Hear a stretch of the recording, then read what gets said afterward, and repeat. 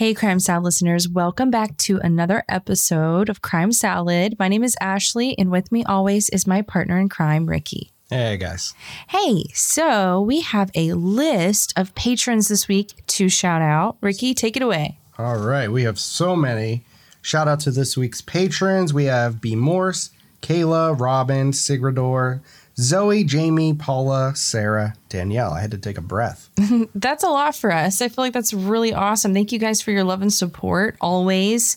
And we actually noticed a few of you guys have been getting our exclusive stickers in the mail. Yeah, so I think it's set up right now. So there's a $3 tier. If you do that 3 months in a row, you get an exclusive sticker. So something a little cool. Yeah, and hopefully we can add a little bit more to that. We're going to focus on our Patreon a little bit more in the next few weeks. So, and we have just a little shout out for those of you who left us a 5-star review. We really appreciate the support for those of you who took the time to show us some love. Lately, we've been getting eaten alive a little, so a little bit. It really helps people like you find our show, and we just wouldn't. Gives us a pat on the back. Yeah, it gives us, it makes us feel good too. It warms our little hearts, especially when we get a few 1-star reviews, and then those kind of hurt a little.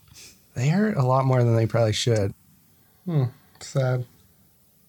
All right, guys, so let's jump into this week's episode. In 1989, there were about 20,000 murders, but only 12,000 were solved. That's only a 60% success rate. And that number hasn't changed much in the last 30 years. You would think that with technology like DNA analysis and surveillance in more places, we'd be doing better. And of those unsolved crimes, few are solved years later. One of those 8,000 unsolved cases in 1989 was the disappearance of Jacob Wetterling. Unlike so many others, this cold case did get a resolution, but it wasn't until 27 years later. As a warning, this case references sexual abuse of children. Jerry and Patty Wetterling were the proud parents of 4 children: Amy, Jacob, Trevor, and Carmen. Though she was originally from Nebraska, Patty had grown up in St. Paul, Minnesota, and was raising her children in St. Joseph, Minnesota, a small town located near St. Cloud. Made up of about 6,000 people, St. Joseph, or St. Joe as the locals called it, seemed like a safe place to raise a family. And in 1989, Patty never thought twice about letting her kids play out in the front yard or ride their bikes around town. Jacob was Patty's second eldest child, born on February 17, 1978. Jacob was a spirited boy who loved sports, his family, and having fun. He would fish with his dad, loved the Raiders, and named his dog after his favorite running back, Marcus Allen. Full of energy at 11 years old, he played soccer, hockey, baseball, and football. In 1989, the Wetterling family was full of joy. Patty and Jerry were happy in their jobs. Their eldest daughter, Amy, was 13 and loving school. Their youngest, Carmen, was excited to learn and grow. And Jacob, 11, and Trevor, just a year younger at 10, were inseparable, confident, and the most happy-go-lucky kids you can meet. All of that changed on October 22nd, 1989. October 22nd, 1989. Was a chilly fall day, unlike any other day for the Wetterling family. But that night, Patty and Jerry were heading out to Clearwater, a town about 20 miles from St. Joe, to attend a party. Patty had the daughter of a neighbor come over to watch her 4 kids while they went out. But always looking for something fun to do, a bit before 8:30 p.m., Trevor and Jacob, along with Jacob's best friend, Aaron Larson, called their parents at their party to see if they could take their bikes over to the Tom Thumb convenience store and rent a video. Given that this was something that they did often, and that the Tom Thumb was less than 1.5 miles away, Patty and Jerry agreed, and the boys headed out on their bikes. After arriving, the boys looked through the aisles and decided on Naked Gun, a crime comedy starring Leslie Nielsen that had just been released earlier that year. Around 9 p.m., after checking out their movie, the boys hopped back on their bikes to take the same familiar route back to Trevor and Jacob's house. But when they were only a few blocks away from Jacob's house, a man walked out from a driveway and ordered them to stop. The man was wearing a stocking cap mask and holding a revolver in his hand. The boys couldn't see a single car nearby. The armed gunman yelled at the boys to throw their bikes into a nearby ditch and lay on the ground. Afraid, they did. Trying to reason with the man, they offered him the tape that they had just rented, which the masked man hid out of their hand. They shone their single flashlight in his direction, but he aggressively demanded them to stop, and they listened. One by one, he asked each boy their name and how old they were. Jacob and Aaron were 11 years old, both in the 6th grade. Trevor was 10, only in the 5th grade. After hearing their ages, the man told Trevor to run into the woods and not look back. He told them that if he turned around and looked back, that he would be shot. Young and terrified, Trevor obeyed. The man turned back to Aaron and Jacob and looked at them, deciding between them. After a moment, he instructed Aaron to run into the woods and not look back, just like Trevor. After running about 50 to 75 yards, Aaron and Trevor finally turned their back around to see if Jacob was with them. He was nowhere in sight, and panicked and terrified, the remaining boys made their way back to the Wetterlings' home to let them know what had happened and that Jacob was no longer with them. With Patty and Jerry away at their party, the young babysitter ran next door to tell her father what Trevor and Aaron had shared. Her father, Merlin Jerzak, called the Wetterlings to share what had happened, and they promptly called 911. In the dispatch, he reports everything he can, frequently checking in with Aaron and Trevor to get the details. He tells the police dispatch operator that Jacob was wearing a red hockey jacket that had the words police department and his name printed on it in white letters. While on the phone with 911, Trevor had managed to calm down a bit for Merlin to pass the phone over to him to describe what had happened firsthand. Trevor described the man as large, wearing a nylon black mask with a deep voice that sounded like he had a cold. By 9:38, the first deputy of the Stearns County Sheriff's Office arrived at the house to learn more about what had happened. And then less than a half an hour later, a full search began of the surrounding area to find the 11-year-old boy, Jacob Wetterling.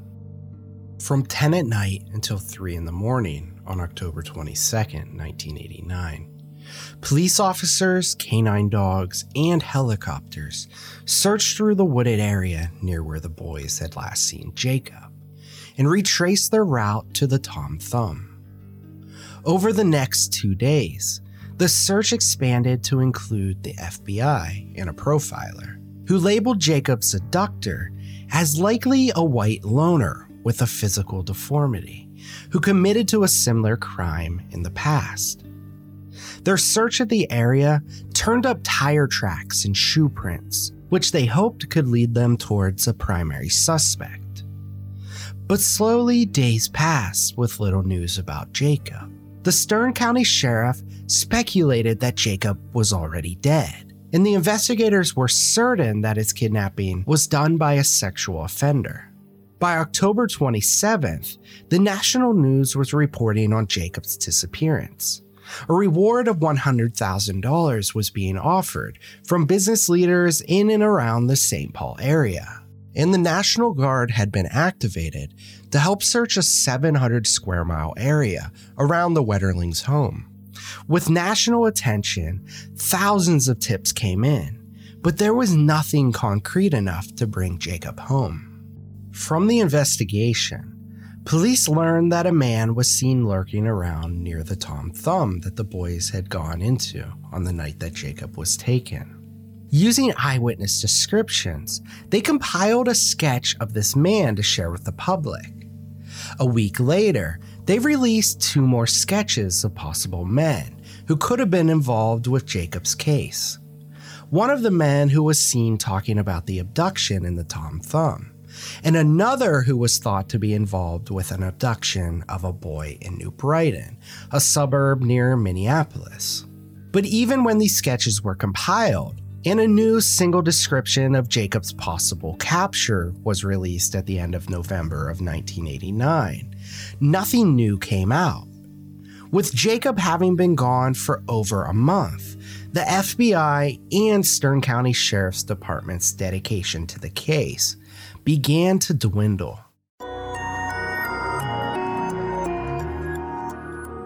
In case you need a refresher, here is why Thrive Causemetics is freaking amazing.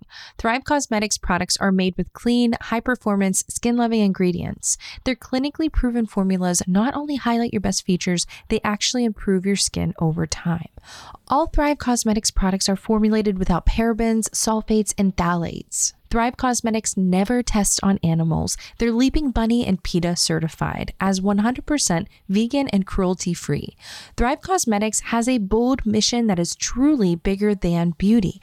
For every product purchased, Thrive Causemetics donates to help women thrive, such as women emerging from homelessness, surviving domestic abuse, fighting cancer, and more. So I have to tell you a few must-haves from Thrive. The Liquid Lash Extension Mascara is amazing. My eyelashes look super long. It stays on all day, comes off without a struggle. Honestly, it's the only mascara I will ever buy. Their Brilliant Eye Brightener is the absolute best highlighter stick. This color stays on until you want to take it off. It's very lightweight and does not crease or smudge. And also, who doesn't love a refreshing, clean face? I feel like it's so frustrating whenever I get out of the shower and there's still that leftover makeup, like mascara, running down my face. The Bright Balance 3-in-1 Cleanser is the bomb. This product feels awesome. I feel so fresh and clean after I use it. My skin feels so healthy. I honestly love everything about Thrive Causemetics. Their products are the best I've ever used, and their bigger than beauty mission is truly inspiring. Just one of the amazing ways to share that this is a beauty brand that goes beyond being skin deep. Thrive Causemetics donated 100% of their profits from sales on thrivecosmetics.com on Friday, March 27th, 2020 to Meals on Wheels, Baby to Baby, and Feeding America, providing meals and resources to the most vulnerable communities in the United States during a time of need. You are going to love them as much as I do. Visit thrivecosmetics.com/crime salad for 15% off your first order. This is an exclusive offer you can only get here. That's Thrive, CAUSEMETICS.com/crime salad for 15% off your first order. Thrivecosmetics.com/crime salad.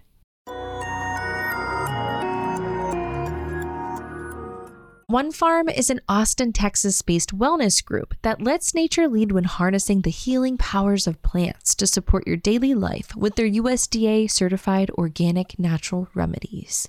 One Farm is dedicated to sustainably creating plant-based products with USDA organic, fair trade ingredients sourced directly from people who grow them.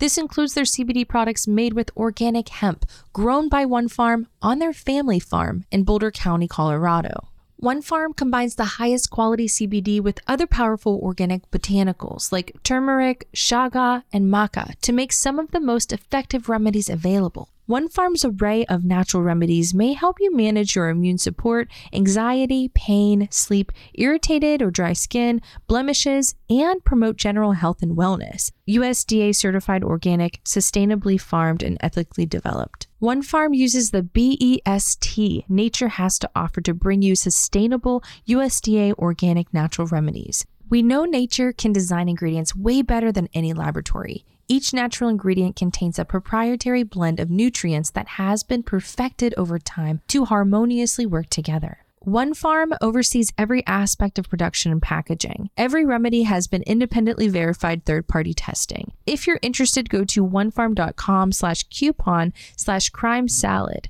That's onefarm.com/coupon/crime salad. Though they had found little information that could help them locate Jacob, investigators were considering that Jacob's kidnapping was connected to a sexual assault that had occurred 9 months prior. Jared Sherrill, who was 6 days away from turning 13, was walking home from ice skating on January 13th, 1989, when a car pulled up next to him and the driver pointed a gun at Jared, demanding him to get inside. The driver told Jared not to look back or he would be shot. The man drove the car down a dark gravel path and sexually assaulted Jared in the back seat. After the attack, Jared was let out of the car free to go. Jared was assaulted in Cold Spring, a town less than 10 miles from where Jacob was kidnapped. Besides the close proximity to Jacob's abduction, Jared described his attacker to what Trevor and Aaron reported, a larger man with a raspy voice who gave the same command while brandishing a gun. The main difference was that Jared's attacker wasn't wearing a mask. Jared, only 13 years old, tried his best to recount as many details of his assault to the police in order to help them find Jacob. He provided his own sketch of the man and sat through countless interviews with police. But as he was only 13 and suffering deeply from his own trauma, the demand from the investigators for answers he couldn't provide eventually grew to be too much, and the Sherrill family moved to a farm near Painesville, Minnesota, to find some peace. As weeks turned into months, police grew no closer to finding Jacob Wetterling, only finding more cases of sexual assault of young boys by an adult male in nearby towns. With the growing network of cases, the Stearns County Sheriff's Office finally found a possible suspect, Danny Henrik. Danny was born in 1963 and had spent his whole life in Painesville with his parents and two brothers. He had dropped out of high school, had a record of drunk driving and burglaries, and had spent time in the early 1980s in the Minnesota National Guard before being honorably discharged in the 1990s. What led investigators to Danny Henrik isn't entirely clear, but in January of 1990, he was interviewed multiple times, DNA samples were gathered, and the tires on his car were analyzed. In all interviews, Danny denied knowing anything about what happened to Jacob or being responsible for Jared Sherrill's attack. Over the course of the month, investigators continued to look for evidence connecting Danny to the crimes by searching his home, placing him in a lineup, and having Jared get back into the very car that they believed he was attacked in only a year earlier. By February of 1990, though the task force dedicating to finding Jacob was reducing their efforts, Danny Henrik was arrested for Jared's assault after a fiber from Jared's clothing was believed to match a fiber from the car that Danny owned. But after less than a day, all of the charges against Danny Henrik were dropped. He was a free man, even though it was quickly becoming years since the day Jacob was taken. The Wetterling family remained hopeful that their son would return home safe. They refused to change their home phone number in case Jacob would call, and had no intentions of ever moving in case he somehow found his way back. Over the years, there was much turnover in the Stearns County Sheriff's Department, which continued to detract from the efforts to find Jacob.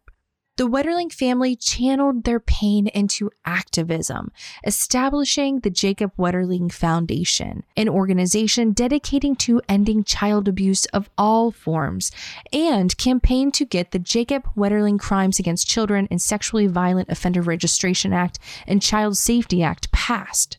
This law, once passed, established that those convicted of a sexually violent felony against a minor had to register with the police for 10 years after release from prison, parole, or probation. By 2004, it had been 15 years since Jacob Wetterling was abducted in front of his brother and best friend from St. Joe, Minnesota. With new administration in the police department, those still working on Jacob's case found a new primary suspect, Dan Razier, a neighbor to the Wetterlings, whose house was right near where Jacob was abducted. Dan was a band and music teacher in his mid-30s at the time of Jacob's disappearance, who lived a quiet life on a farm in St. Joe. Dan had spent his whole life living on that farm, having inherited from his parents after returning from school. He worked in the Rocori School District for years and was well liked.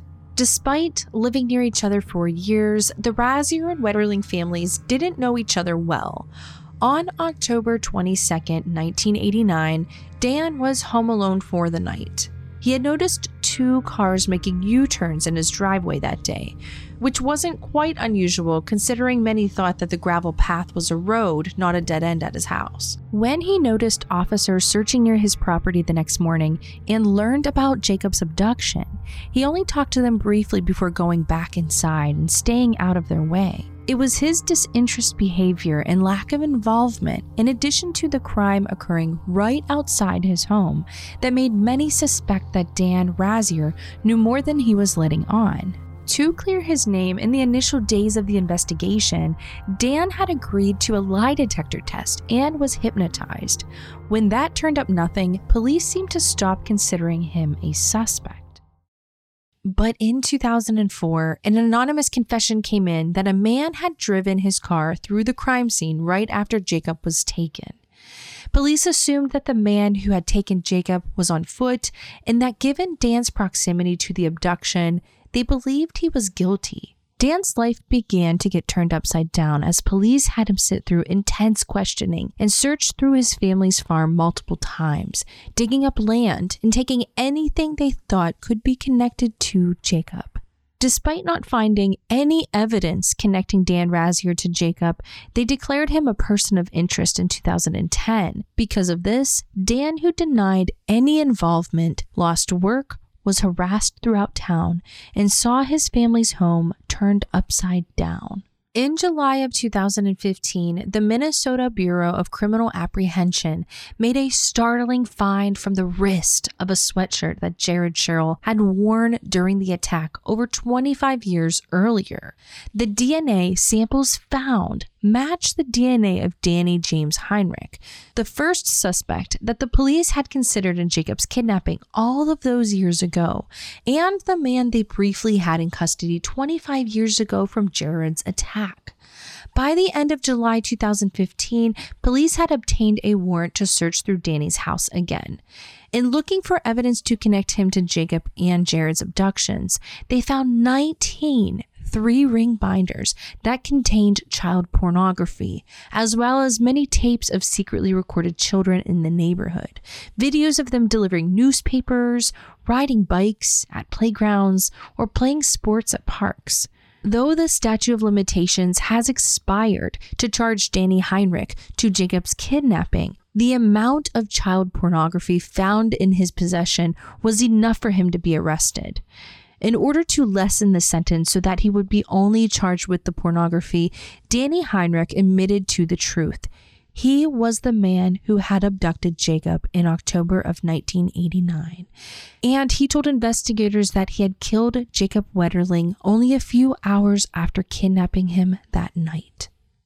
At the end of August in 2016, 27 years after Jacob's abduction, Danny Heinrich brought police to the place where he had buried Jacob Wetterling, a spot on a farm about 30 miles away from St. Joseph, but only a short distance from where Danny had lived in Painesville. In court on September 6th, Danny Heinrich recounted the horrible night that changed the course of so many lives. On October 22nd, 1989, he had been driving down the road when he noticed Jacob, Trevor, and Aaron pass by on their bikes. Setting his sights on them, he pulled in Dan Razier's driveway to turn around and wait for them to come back on their way home. When they finally did about 20 minutes later, Danny put on a mask, got out of his car, grabbed his gun, and confronted them. This part we know from Trevor and Aaron's accounts. After Trevor and Aaron had run away, Danny handcuffed Jacob with his arms behind his back and put him in the front seat of the car that was parked in Razier's driveway. Danny shared that in the car, Jacob was asking him, "What did I do wrong?" Danny then drove a frightened Jacob out of St. Joe, listening on a Regency 50-channel police scanner to see if he had been reported yet. Danny instructed Jacob to duck down and lean forward in the seat to avoid any passing cars from noticing him until they were outside of town. He took Jacob to Sewage Pond Road in Painesville, where he had parked his car next to a field and grove of trees. Danny got Jacob out of the car, unhandcuffed him, and demanded that he get undressed. For about a half hour, Danny Heinrich sexually assaulted Jacob. Jacob told Danny that he was cold, and Danny instructed him to get dressed again and get back into the car. While in the car, Jacob asked Danny to take him home, but Danny denied him, saying that he lived in a town or so away and that he couldn't take him all the way there. Jacob, being young, traumatized, and terrified, started to cry. Danny Heinrich then noticed patrol cars in the area and took the revolver out of his pocket. All of this time, it had been unloaded, but now Danny loaded it with 2 rounds. He told Jacob that he had to go to the bathroom and that Jacob needed to turn around. When Jacob obeyed, Danny lifted the gun to Jacob's head and fired a round, not looking at the boy as he shot him. When Danny finally looked, he saw that Jacob was still standing, so he shot him again. And this time, Jacob fell to the ground dead. Danny Heinrich then told the court that after confirming that Jacob was dead, he left his body there and went back to his home at the Plaza Apartments in Paynesville. He remained there for a couple of hours before coming back to the area where he had killed Jacob. He dragged him about 100 yards off the road. Danny then went over to the construction company next door and took a bobcat excavator to dig up a grave. At this point, it was after midnight. He was finished digging. He put Jacob's body in the grave, covered it up with dirt, and returned the bobcat. He came back one last time to cover the grave with grass and brush. In doing this, he noticed that Jacob's shoes had come off while he was being buried. Danny took these shoes with him and threw them in the ravine that was on his way home. For a year, Danny Heinrich lived in secret with what he had done to Jacob, despite an endless search and the Wetterling's pleas for answers. After a year or so, he went back to the spot where he had buried Jacob and found that the body had started to become uncovered. He used a bag to gather as much of Danny's body, bones, and clothes that remained, including the red jacket that Jacob was last seen wearing. Danny then took Jacob's remains across the highway to a rural farm in Paynesville. Using a trenching tool, he dug a hole about 2 feet deep and put Jacob Wetterling's remains in it, covering them up with the red jacket. He left Jacob there and told no one what he had done for 27 years. In his confession, Danny Heinrich also admitted that he was responsible for assaulting Jared Sherrill. In confessing, Danny Heinrich was sentenced to the maximum amount of time possible, 20 years, for the possession of child pornography. Though the sentencing was not officially for Jacob's death and Jared's assault, the Wetterling and Sherrill families still see this as justice. Given how long it has been since the attacks, they had no other means to see him sentenced. At least with this, the Wetterlings were given some closure and finally knew the truth about where their little boy had gone. The actions of Danny Heinrich that night changed the trajectory for many. Dan Razier, in being falsely accused and aggressively targeted by police, is still trying to rebuild his life after Danny's confession. Amy and Carmen lost their brother that night and struggled to move on. Trevor and Aaron, even now in their 40s, find it difficult to accept that they are blameless in what happened to Jacob, only being young boys afraid for their lives at the time. Patty and Jerry have dedicated their lives to preventing such abuse from happening to any child in America. And Jacob Wetterling, at only 11 years old, was taken from the world and his future by a monster who got away with it for far too long. This completes this week's episode. Thank you all so much for listening. We will see you next week. Crime Salad is a Weird Salad production. Are you kidding me? That was perfect.